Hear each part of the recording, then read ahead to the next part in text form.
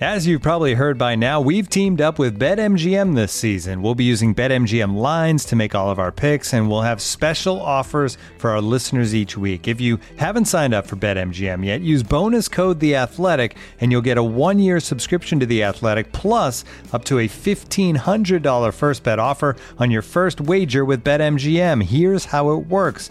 Download the BetMGM app and sign up using bonus code The Athletic. Make your first deposit of at least $10. Place your first bet on any game and claim your voucher for a 1-year subscription to The Athletic.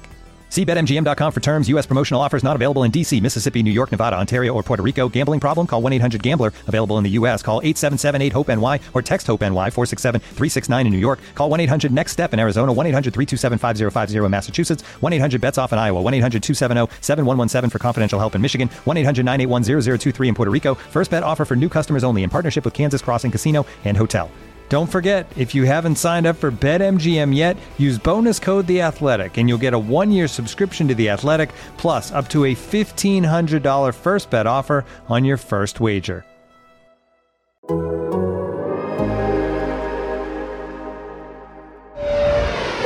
Ladies and gentlemen, welcome aboard the Athletics Can't Wait Jets podcast, your nonstop shop for all things Jets. Now here are your hosts, Tim McMaster and Connor Hughes. Listen safely. Can't wait! This episode of Can't Wait, presented by BetMGM, the exclusive betting partner of The Athletic. Sign up at BetMGM.com using the promo code TheAthleticPod. 2 days of NFL free agency down, 2 big days for the Jets. Day 1, all about the offense. Day 2, they shift gears and they look at the defensive side of the ball and really cover up 2 big holes that they needed to. Tim McMaster here, along with Connor Hughes. One more day without Marissa Morris. But I'm going to say this, Connor, before we get into the free agency. Last night, we said we're going to go live. We were right on time.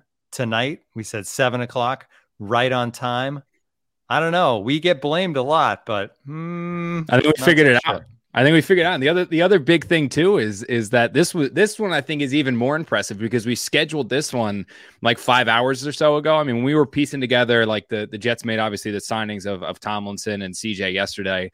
And that's when you and I were like, we sent the text message in our little group chat. We're like, all right, I think we should probably do a podcast tonight. It's a big deal. Like, is anything else coming? But we had that. We had Gilmore to talk about, Williams to talk about. It was like, all right, let's do this. Like, let's get a podcast in. So it was kind of last second. So being on time was almost like, all right, we're sitting at the computer. It's just a matter of turning on the webcams and starting the recording. This one was one that we put kind of in motion a little bit earlier, had the timing set a little bit earlier, and we still made it on time. So I think this one's even more impressive. Like all things considered, I think this one's the one that's going to go in the Can't Wait Hall of Fame. I went for a walk with Mandy and the baby, still made it back on time. Yeah, magical, this one. All right, let's get into it.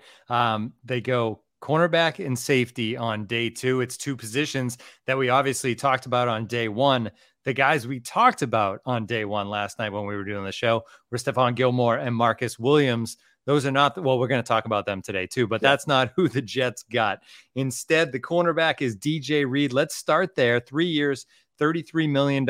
And there's kind of a common thread here in this free agency period, Connor, and that's guys with ties to the Niners, right? They get the O-line yesterday with the Niners tied, and then DJ Reed, drafted by the Niners in 2018 when Robert Saleh was there, ended up in Seattle after a big injury, but now he comes back to Robert Saleh's defense.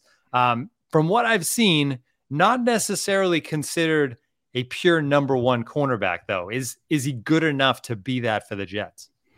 Yeah, so here's the thing, and this is what I kind of want everyone to remember, and it's why the Jets were not actively involved in the J.C. Jackson sweepstakes. It's why they didn't go out there and give an absurd contract to Davis from Tampa Bay. It's why I don't know if you'll see the Jets invest a significant draft pick in terms of the number 4 selection, number 10 selection, or a top 10 selection in the coming years in a cornerback. And the reasoning for that is that this defense that the Jets run, the one that Robert Saleh helped build originally in Seattle and then really build in Seattle, then kind of fine tune it and tweak it a little bit in Jacksonville, and then really put it into effect and perfect it in San Francisco, is it's one that's not really reliant on lockdown corners outside. What this defense needs outside is competent corners who can play man coverage and can win their one-on-one battles. That's what the Jets want. They don't need Jalen Ramsey out there. They don't need Deion Sanders out there. I mean, that's why you saw them when they were at their best in San Francisco.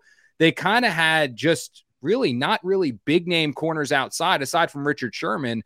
And in Richard Sherman, he was not the player who was such a dominant force in Seattle. He was not that Richard Sherman. He was kind of half of what that Richard Sherman was. So the Jets don't necessarily need elite level guys out there, which is why, again, they were not in the Jackson sweepstakes. They were not in the Davis sweepstakes.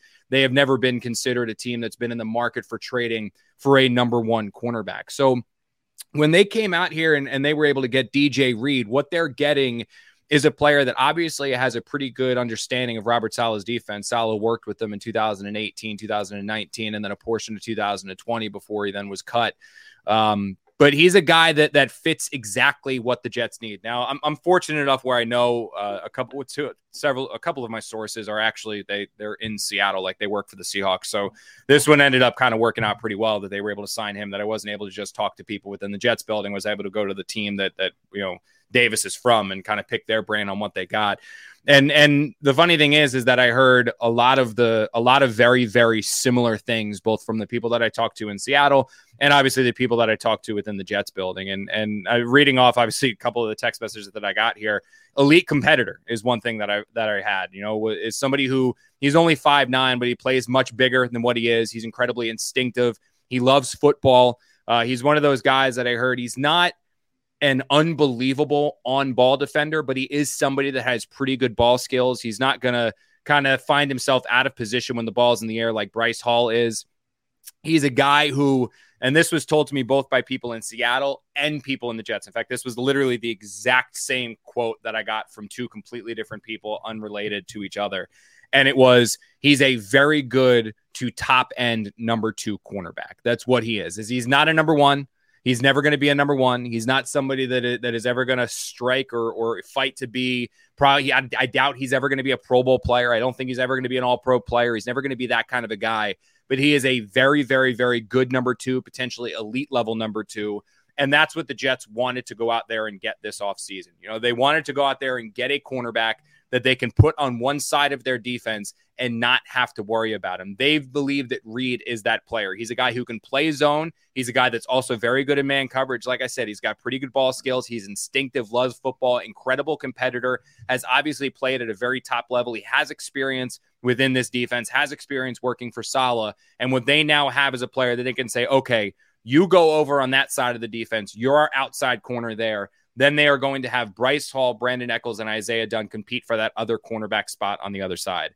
I know Jet fans get very up in arms when you criticize Bryce Hall. I know Jet fans kind of get a little ornery when you criticize Bryce Hall. But the fact is that the public perception of Hall is a little bit different than what the perception is of him inside the Jets building. The Jets believe that Hall, Dunn, and Echols are all fringe number 2 corners, but really more number 3 corners. They are hoping that because all of these guys are young, especially in Dunn and Echols' case, because they're coming off rookie seasons, they're hoping that Echols and Dunn or potentially Hall can take that next step this coming year and develop into a number 2 corner. Because if they can get another player that is a solidified, bona fide number 2 guy, pair him with Reed, but then you have Mike Carter in the nickel position, that's a scheme that, all right, now you're starting to, you've got some groceries for Robert Saleh to cook with here, because this defense, when it's at its best, it is run by the defensive front. It is the defensive line that makes this defense work. You've got a dominant, forceful defensive front that can attack and get home with just 4. You've got 2 rangy safeties back deep that can prevent anything over the top. And what those 2 things do is it alleviates the pressure on the cornerback position, which is why you can survive without the lockdown, bona fide, no doubt, shut down corner on the either side. So with Reed, this was a big addition for the Jets. This was a guy that they targeted, somebody that they got on a very team-friendly deal, which was another thing and another this was another common trend that I think we've seen Joe Douglas's first 2 off seasons. I know we talked about being aggressive, but it's really been the exact same thing here in offseason number 2. He's never going to overspend. He's never going to pay for more what he's worth. And when you look at the Tomlinson deal, the CJ deal, this deal for Reed, and also the deal for Whitehead, these are all deals that are very cap friendly and team friendly. So the Jets were able to go out there and get a player who is young, somebody who is a scheme fit, somebody who is a need fit, someone who is a financial fit, and he's going to take over there on the other side and be a focal point of this defense. I know there's some Jets fans out there that are thinking, okay, that's fine. We got a corner. We needed a corner, but we wanted Stephon Gilmore. Yeah. Why not, Connor? What was the difference maker there? Was it just that, does he want to play for a winner? Do you know? No, I don't think it was so much that. I honestly, doing some homework on it, it was actually financial is what I heard. A lot of what people told me about Gilmore is that it was just very financial. And there was a scheme fit there with the Jets. It was, he was going to work schematically for New York. He was going to work as filling a need. He was going to be able to do some things that the Jets were going to want to do, be their Richard Sherman for this year's defense. There was some early interest there from the Jets.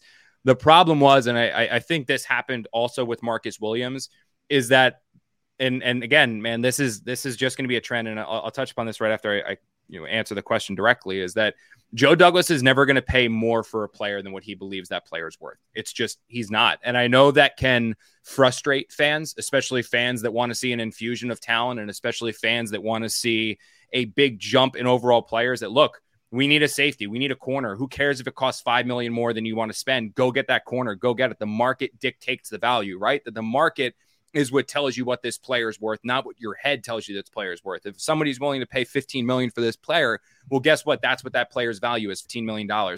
No, that's not how Joe Douglas works. Joe Douglas operates in his own vacuum. You can get frustrated by it. You can get angry by it. You can disagree with it. Unfortunately, if you're a Jet fan, this is just how it's going to operate, and this is just how it's going to work as long as Joe Douglas is this team's general manager. He looks at a player. He says, I'm willing to pay this player X. As soon as that player gets more than X, well, here's this player's options. You either come and play for the Jets for that price, or you go and play for that other team. That's just how it's going to work. Joe Douglas is never going to pay a Jets tax. He's never going to pay a player more money to come play for the Jets. Eventually, he wants to build this team to a point where he gets a Jets discount, where the Jets are a dynamic team and a dominant team and a team that is consistently in contention. So you see players take pay cuts and you see players take less money to come play for a winner in the Jets. Unfortunately, the Jets are not at that point. Until they get to that point, this is how Joe Douglas is going to operate. From what I understand, Stephon Gilmore was looking for $14 million annually. That's the contract that he wanted. The Jets were never going to pay Stephon Gilmore $14 million. That's not what they were willing to do. So what they did was, when they realized that's what Gilmore wanted, they pivoted. They pulled themselves out of the Stephon Gilmore sweepstakes, and they said, okay, where else can we go? They found a player in DJ Reed that they were able to get for $11 million annually. We'll see the exact contract structure when it comes out, but on a 3-year deal, knowing how Joe Douglas has operated over the last 3 years, I can tell you, and I can almost assure you, that this is really just a 2-year deal, and they're going to be able to get out of it after 2 years. I can promise you that. We'll see how the structure works out, but the Jets were able to get a younger player who still fills a need, has obviously immense experience within this defense, and at a cheaper price than what they were able to get Gilmore. And at 25 years old, which I'm not mistaken, again, this has been a very long day, but long 2 days. I believe Reed's 25 years old. So you're getting a player that's also on the upswing, and there's still a lot of years left for him to play quality football. With Gilmore, you probably only got 1 or 2 years. So look, the Jets, there were things they liked about Gilmore, but what it ended up coming down to was finances. And you're going to hear that a lot, that Joe Douglas just isn't willing to pay over a certain price. At $14 million, that was never something he was going to be willing to do for Gilmore. Gilmore wasn't really to go less. So the Jets said, look, instead of trying to fight this one and wait this one out, here's a player we like just as much. Let's go that route. Now, one real quick thing and I put this in my story on Reed, which you guys can go read on The Athletic. I was doing some research, and if you see, he had a pretty good rookie season for San Francisco, where he had to fill in, played pretty well in spot duty. Second year didn't play as much, had a lot of high expectations for San Francisco going into 2020. They waived him very early on in training camp. So I did some research on that, what actually happened? Why did the Jets, or the 49ers, and specifically Robert Saleh, have a guy that clearly showed promise as a rookie? They were developing, growing, and seemed like he was going to really take over in that third year in the defense in 2020. Why did suddenly he get cut? You know what I mean? And what I was able to turn out was that it was actually just really bad luck. So in the offseason, the COVID offseason before the 2020 season, before training camp, Reed suffered an injury, a non-football injury. That injury that the 49ers found out was expected to keep him out until the middle portion of the season. Because of the COVID restrictions on San Francisco and the rest of the NFL, it was basically going to be roster gymnastics hell to try to find a way to keep Reed around the team while also still practicing and getting guys ready. It was just going to be absolutely hell. So what they figured they could do was, okay, here's a guy who's not going to be available for like 5 weeks. Like, he's not going to be ready until the middle of the season. There's really no one who's seen that much of him because he didn't play much his sophomore year, not nearly as much as he did his first year. He's clearly not going to be ready for a while. Let's cut him. Let's stash him on our practice squad, and then we'll be able to really bring him into the picture later on in 2020 and especially in 2021. Unfortunately for the 49ers, that they cut him, and they cut him on August 4th, and on August 5th, he was claimed by the Seattle Seahawks. So the Seahawks obviously were well aware of him. They run a similar scheme to Robert Saleh and the 49ers. So the Robert Saleh and co trying to sneak him and company. Same division, so they saw him twice a year. Yeah, exactly. Yeah, so they tried to sneak him through and get him on the practice or get him on their injured reserve list and keep him and stash him there. It did not work. The Seahawks saw him, claimed him, waited it out. So they waited it out for a little bit. Then eventually he was able to take over, played so well in place of Dunbar. They ended up being the starter the rest of the 2020 season. You saw him really come into his own in 2021. And now obviously as a free agent, the Jets wasted no time. And Robert Saleh wasted no time bringing him back under his wings. So Reed's 25, as you mentioned. Jordan Whitehead, 24 today, 25 on Friday. So he's almost there as well. A nice happy birthday gift for Whitehead, signing with the Jets. 4-year starter with the Bucs. Here's a guy that won a Super Bowl 2 years ago. And Connor, it's the safety. How does he fit versus a Marcus Williams? Yeah, quote I got on Whitehead. Well, they're two very different players. I mean, I think let's talk a little bit on Whitehead first, and we'll go into what kind of happened there with Marcus Williams. But quote I got on him from a source was that is literally quote unquote underrated bulldog. I mean, this guy's instinctive. He's hard nosed. The one downside of him, and this is a legitimate downside, is he's small. He's not a very big player. He's not very tall. He's not very big. That doesn't stop him from playing physical, but the height is at the size of him is sometimes at a disadvantage. He's a smart player. He communicates. He's elite competitor, loves football. Obviously, you're going to hear that a lot from players the Jets sign. That's what they want to add. He has the ability to play interchangeably, both safety spots. He can play strong. He can play free. The story's up on The Athletic, which goes into a detail specifically where he played last year, but he played a ton of snaps in the box. He played a ton of snaps split wide, played a ton of splats in the slot. He also played a ton of snaps, obviously, at his natural free safety position. He can play man. He has no problem getting his nose dirty and going in there and playing the run. More than anything else, this is a guy who is very, very, very durable. Very, very durable. I think he's had 64 games in his career. And if I have the numbers right, out of the 64 games, I think he's played in 59 and he started 55. So he's been a mainstay in that Tampa Bay secondary for a very, very long time. Again, he's a great guy. They loved him in Tampa. The Jets are going to love him here. Again, a guy who loves football. And that's something you're going to hear from everybody the Jets sign. They want to get guys who love the game in this building. They believe that mentality and that thought is infectious, and that's why they added him in here. I mean, another 3 words that I got from another team source was young, hungry bulldog. I mean, that's what everyone's saying about this kid. So good player, and he was somebody the Jets targeted pretty early on. Yeah, and then as far as Williams goes, same thing we do with Gilmore. You know, they don't get Gilmore, they don't get Williams. Yeah. Look, man, it was money. That's really what this was. So there was like a recurring theme.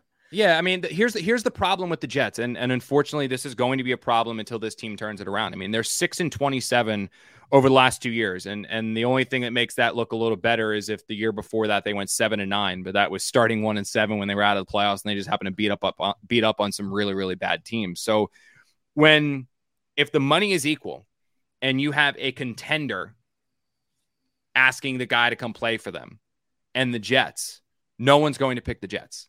If the money is equal, nobody is going to pick the Jets. That's just how it's going to work. So if you want that player to pick the Jets instead of the other team, you're going to have to pay what everyone calls that Jets tax. You're going to have to pay more money for that player to come and play for you. If the Jets wanted Marcus Williams was not coming to the Jets for the exact same deal that he was getting from the Baltimore Ravens. So the Baltimore Ravens offered him and got him for what was it? It was 5 years, $70 million, an average of $14 million per year. The Jets were never going to get him for that same contract as long as the Baltimore Ravens were involved in that.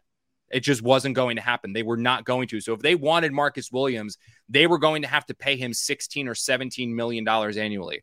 Joe Douglas was not willing to pay a safety $17 million annually. That's just not what he was willing to do. And that's what he would have had to do if he wanted to get Marcus Williams. So from what I understand, they never made a final contract offer to Marcus Williams just because they needed his number to get down to a point where they would go after there and attack him. When the number got down to a point where they go out there and attack him, the Baltimore Ravens were already in there. And Marcus Williams was never going to play for the Jets as long as the money was equal with the Ravens. And the Joe Douglas, which is, again, you can be frustrated with him. You can disagree with him. You can get angry with him. You cannot be happy with this. But as long as he is general manager, he's never going to pay the tax. He is never going to pay a player more than what he believes that player's worth to get him to pick the Jets over somebody else. It's just not going to happen. What he's going to do is he's going to let that player go somewhere else, and the Jets are going to pivot, and they're going to go sign the player that they can get at their value. And if you think about it, if the Jets were going to have to get Marcus Williams, right? If the Jets were going to pay Marcus Williams, you can say conservatively it was going to cost them about $17 million to get him, right? They were able to sign Whitehead and Reed for $18.5 million annually.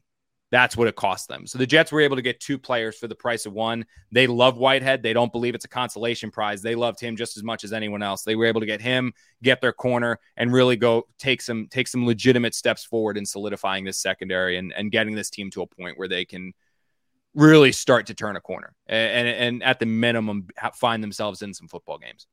Looking for an assist with your credit card but can't get a hold of anyone? Luckily, with 24/7 U.S.-based live customer service from Discover, everyone has the option to talk to a real person anytime, day or night. Yep, you heard that right. You can talk to a real human in customer service at any time. Sounds like a real game changer if you ask us. Make the right call and get the service you deserve with Discover. Limitations apply. See terms at discover.com/creditcard. When you need mealtime inspiration, it's worth shopping Kroger, where you'll find over 30,000 mouth-watering choices that excite your inner foodie. And no matter what tasty choice you make, you'll enjoy our everyday low prices, plus extra ways to save, like digital coupons worth over $600 each week. You can also save up to $1 off per gallon at the pump with fuel points. More savings and more inspiring flavors make shopping Kroger worth it every time. Kroger, fresh for everyone. Fuel restrictions apply. All right, let's get back to it. Marcus Maye, next topic on the board, Connor, as you know, it's coming out a little bit that the door is not shut on Marcus Maye returning to the Jets. The Jets still like him very much, but there's a lot to kind of unpack here because here's a guy that suffered a brutal injury. He's got to get healthy again. And he's also got a likely suspension. So does that mean that the Jets partially like the possibility of him coming back because they could probably get a discount on him? Oh, they will get him on discount. I mean, because right now he's 29 years old. You know the suspension is coming, and you have no idea really what type of player he's going to be when he comes back. I mean, he's going to have to sign a prove-it deal no matter what he does. I mean, anywhere no one's going to give Marcus Maye a deal paying him 10, 11, 12, 13, $14 million a year. I mean, that flew out the window the minute he ruptured his Achilles tendon. I mean, that's just over. And then you add in the uncertainty with the suspension, and you've got a guy who was injured also. He was injured kind of midway towards the later end of the season. This wasn't like it was a September injury. I mean, he was injured a little bit later on. You don't know what he's going to be like rehab. You don't know when he's going to be back on the field. So it almost makes sense for both sides to come back together. You know, if you're Marcus Maye, this is a defense that you know because you were in it last year.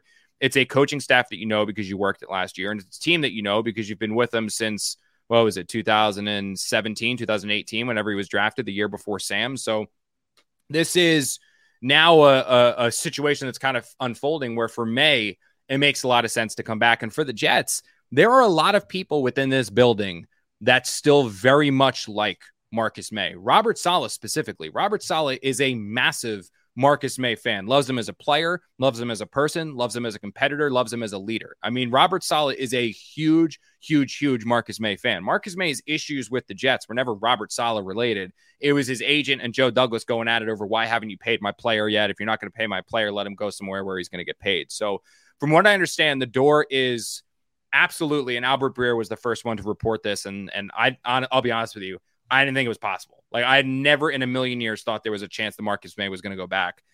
I saw Breer tweet it. I was like, all right, well, I might as well check in with the people in the Jets to see if there's even any validity to it.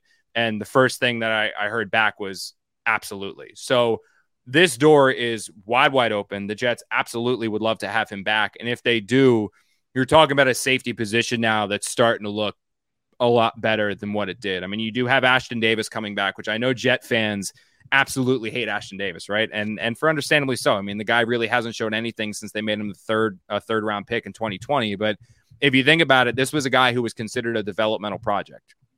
He did not have OTAs or minicamp as a rookie because COVID took that away from him. He then was supposed to sit behind Jamal Adams and Marcus May and learn a little bit. Instead, the Jets traded Jamal Adams and he was forced into the lineup. He then gets a foot injury, and the foot injury robs him of year 2 OTAs, minicamp, and all of training camp until he eventually gets healthy. And because of the injuries at safety, the Jets are like, hey, get on the field. We need you. So the Jets are not willing to give up on Ashton Davis yet. The Jets want to see how he comes back. They believe that he might take a legitimate step forward now this offseason because he's going to have the chance to have an OTAs and a mini camp and an offseason program and all those fun things. So you've got that player who the Jets still believe in. You've got LaMarcus Joyner, who they re-signed. You've got a guy in Pinnock, who's a player that actually flashed pretty good and is now, for the first time in his career, able to focus on just one position because he was a corner in college, corner free safety coming out of college. Now the Jets are saying, you're just a safety, so we can practice on that. So you got Davis, you've got Joyner, you've got Pinnock, Will Parks is back, Marcus May, if they're able to re-sign him, and then Whitehead. So you've got a nice little grouping there that's probably going to give the Jets some not only starting caliber players and good caliber players back deep, but also guys where if something happens to someone or someone goes down, you've got now a nice little rotation of guys that can come in and play and contribute. So it's certainly a defense that's looking a lot better. Caveat is everyone's got to stay healthy, which seems like it's been an issue for the Jets the last few years, but absolutely it's a position that's looking pretty good, and Marcus May's return makes that look even better. And like I said, from what I understand, it's very much in play, and it is something that the Jets would absolutely welcome. The Jets would absolutely love. It's just going to come down to, does Marcus May want it to? Yeah, I mean, he'd be a big if as well. But if you're not depending on him to be a starter, and obviously he's not even going to be healthy at the beginning of the year, then hey, it's worth the risk if it's cheap. I think I Joyner, man, and that's the other thing is like yeah. People forget that, like, the thing about LaMarcus Joyner, I think that was a very big re-signing for the Jets because he's another one that this coaching staff really liked. I mean, he is so extremely versatile, and he is proven to be one of the best free safeties in the NFL when he's allowed to play free safety. I mean, that's where he got to with the LA Rams. I mean, he started playing free safety. When he was playing free safety, he had something like a Pro Football Focus grade in the 90s, like when he was a free safety. Hits free agency, the Raiders sign him. For some reason that I can't piece together, the Raiders stuck him at nickel corner and refused to play him in free safety. All he played for John Gruden was nickel corner, and he's just not a nickel corner. He's a free safety. So he was coming back to the Jets. He was rejuvenated. He was excited. He was alive. He was back to playing the position that he is best at in a defense that's going to give him the freedom to really excel and let his playmaking ability show. And unfortunately, he suffers that injury like 6, 7, 8, 9 reps into the 6, 7, 8, 9 snaps into that game in the opener, and he's lost for the entire season. So his injury actually isn't nearly as severe as what Marcus May's was, where you're like, oh my God, is he going to be the same player? With Joyner, it's just about knock off some rust and see what you can't do. So he's a player that I'd be very, very excited if I'm a Jet fan about him coming back, because again, this was a very, very borderline elite level free safety when he was playing for the Rams, and then just hasn't played free safety since he played for the Rams. So having him in the mix, having Whitehead in the mix, and like I said, seeing what maybe you don't have in Pinnock and Davis. I mean, there's a nice little grouping of players here for the Jets. All right, so let's look ahead to the draft now, because I feel like the view on the draft changes a little bit from when we were talking about it yesterday to now talking about it now, because we were talking about Hamilton. Now they've gotten a quarterback, they've gotten a safety. We talked about Sauce too. Those are two guys that'll still be there. They could certainly still use another corner. But when you look at this draft and the top of that first round, do things look different for you? I mean, we talked about the number 4 pick not being either of those guys anyway, right? We talked about either Thibodeau or one of the linemen. So that probably doesn't change. No. And man, I mean, look, we've talked about this so much, both in the podcast and through print, right? I mean, the Jets had they basically had 7 holes when this season and this off season began that it was imperative that they fill. And those holes were on offense. It was receiver. It was tight end. It was right guard. Receiver being an X receiver, tight end, right guard. On defense, it was pass rusher. It was interior defensive line help. It was safety, and it was cornerback. Those were the 7 positions that before the Jets kick off the regular season in September, they needed to fill those positions. To this point, in free agency, they've crossed off 4 of those positions. They've addressed corner, so they don't really need a corner anymore. If you want to add it, they draft a corner in the second round, that's possible too, but they've done a pretty good job of fixing corner. They've done a pretty good job of fixing safety with Whitehead. Can they add a safety, whether it's that kid from Clemson in the second round, maybe somebody in the third round? Absolutely. But they've taken care of corner with Reed. They've taken care of safety. With Lake and Tomlinson, they've taken care of guard. With CJ, they've taken care of tight end. Now, they're definitely going to draft a tight end as well and try to pair him. They still might sign another veteran tight end here as well, but they're going to draft another tight end, but they've got tight end taken care of as well. So now you look at this team right now and you say, okay, they started with 7. They've addressed 4. What positions do they need to fill? And those top 3 positions that are unaddressed, and if you look at the free agent market, there really isn't a way to address them competently and assuredly and get really legitimate playmakers there, is an X receiver, number 1 receiver. It is interior defensive line, and it's pass rusher.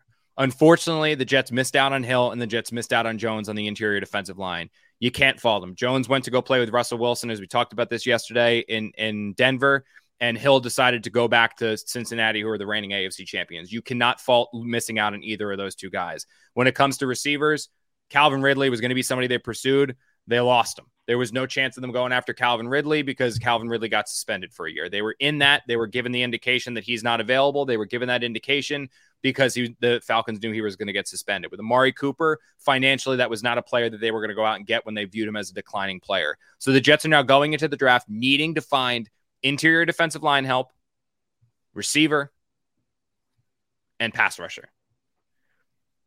If you're putting a gun to my head and tell me what are they going to do at number 4 and number 10, I think they're going to take the pass rusher at number 4 and they're going to take a receiver at number 10. I think that is, I would put money down that that's what they're going to do at 4 and 10. I genuinely believe they're going pass rusher at 4. Is it going to be Thibodeau? Is it going to be somebody else? I don't know. I think from what I've heard, some of the concerns that have been overblown about Thibodeau and red flags and all this, I've heard it's kind of overblown. And you look at his skill and talent. I mean, I've said this from the beginning, man. I find it so hard to imagine defensive line oriented Robert Saleh, who came from the 49ers, who drafted defensive linemen top 10 every single year until they went to the Super Bowl. I find it very hard to see him not drafting the defensive lineman. Thibodeau sitting there staring him in the face at number 4.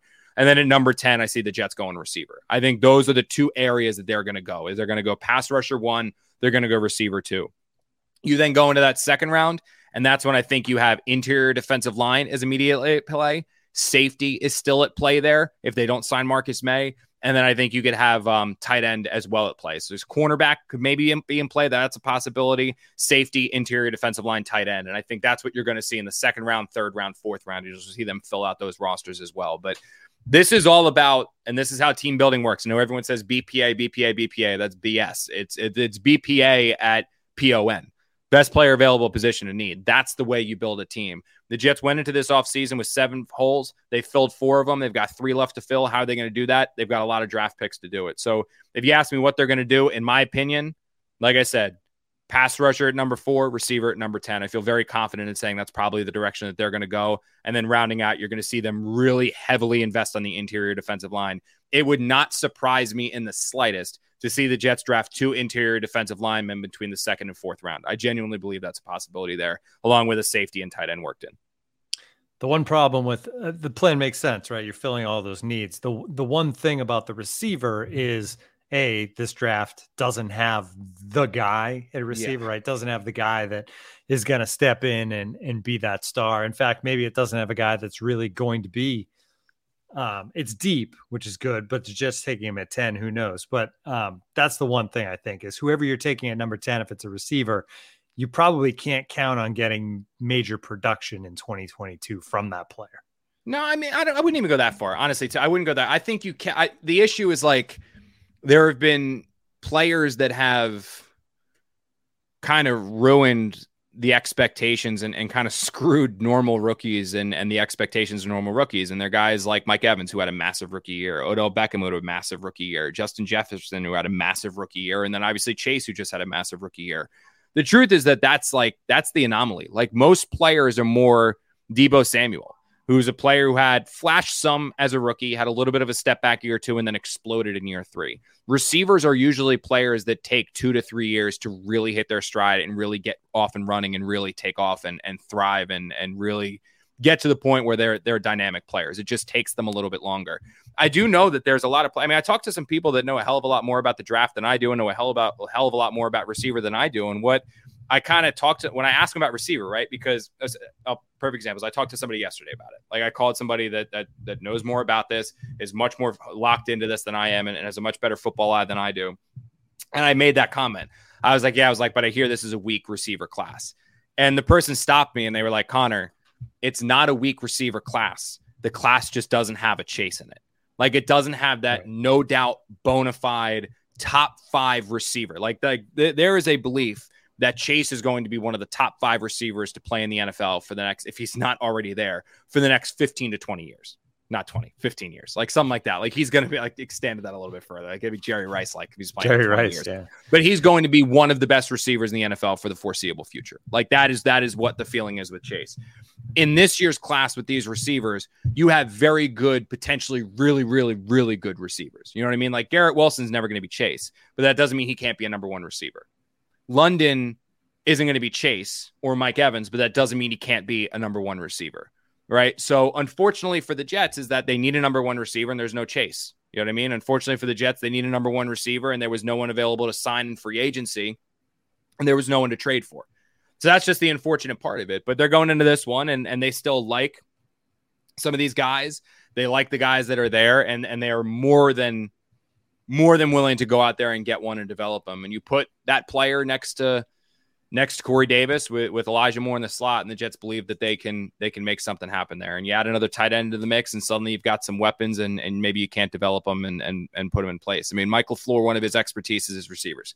That's his thing, is he likes receivers. He knows receivers. So if he feels confident in the Jets drafting one, and he feels confident that he can work with that player, then I think the Jets are going to be in a pretty good position. But I mean, yeah, it is a shame that there's no Chase. It's a shame that there's no one they could take it for, that you're like, holy crap, this guy's such a stud. But at the same time, there are still some receivers that you really like. All right. So before we say goodbye, big signings done. Look ahead to the draft, or is there still a little more work to be done here? Honestly, man, I saw something out there. The Jets were going to like sign Chandler Jones. That's not happening. That's not happening. I don't know. And I've seen in the comment section here, a lot of people have asked about OJ Howard. From what I understand, OJ Howard's not happening either. He's not a player that they're interested in.